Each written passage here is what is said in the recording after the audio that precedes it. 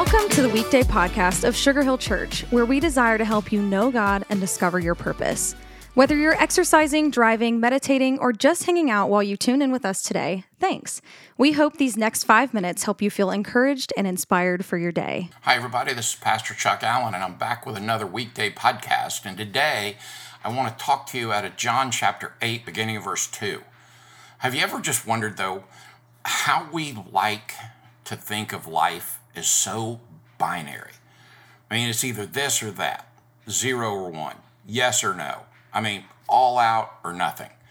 Way too often, this binary thinking causes us to see life as a series of events rather than a journey and a process. And in doing so, what happens is we can lose our appreciation for seasonality in our life and become blind to all the interconnectedness of our life. Listen to this story from John 8. Now early in the morning, he came again into the temple, and all the people came to him, and he sat down and taught them. Then the scribes and Pharisees brought to him a woman caught in adultery. And when they had set her in the midst, they said to him, "Teacher, this woman was caught in adultery in the very act. Now Moses in the law commanded us that such should be stoned. But what do you say?" This they said, testing him, that they might have something of which to accuse him. But Jesus stooped down and wrote on the ground with his finger as though he did not hear.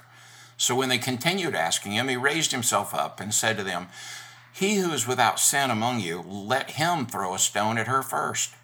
And again he stooped down and wrote on the ground. Then those who heard it, being convicted by their conscience, went out one by one, beginning with the oldest even to the last. And Jesus was left alone, and the woman standing in the midst. And when Jesus had raised himself up and saw no one but the woman, he said to her, "Woman, where are those accusers of yours? Has no one condemned you?" And she said, "No one, Lord." And Jesus said to her, "Neither do I condemn you. Now go and sin no more." You know, there's so much here, not even touching on the fact the man the woman had been with wasn't brought out with her. But think on this. We know that sin is falling short of God's glory, his perfectness.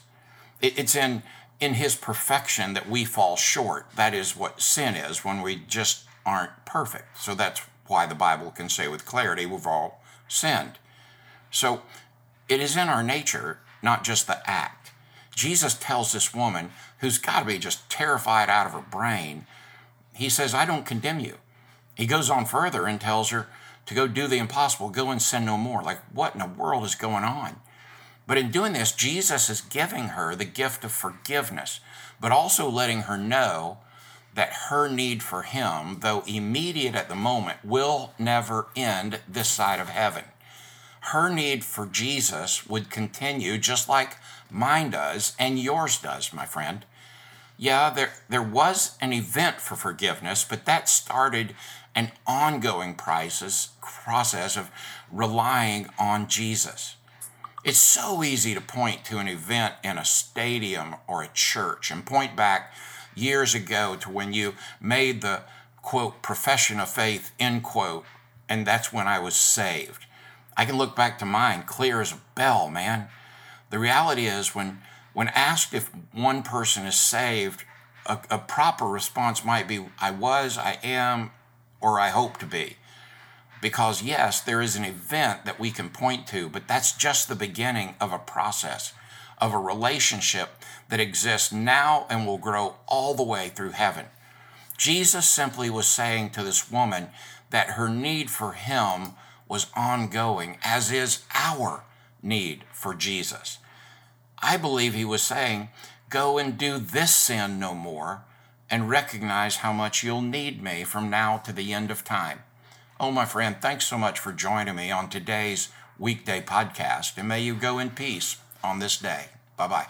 Thanks so much for joining us today for the Weekday podcast. Our prayer is that the encouragement you just heard would help you live more like Jesus today. We would love to see you at Sugar Hill Church for one of our gatherings each Sunday at 9:15 and 11, and we're always streaming live at live.sugarhill.church. Thanks again for joining us today. As always, if today's message encouraged you, share it with friends and family by tapping the share button. Have an awesome day.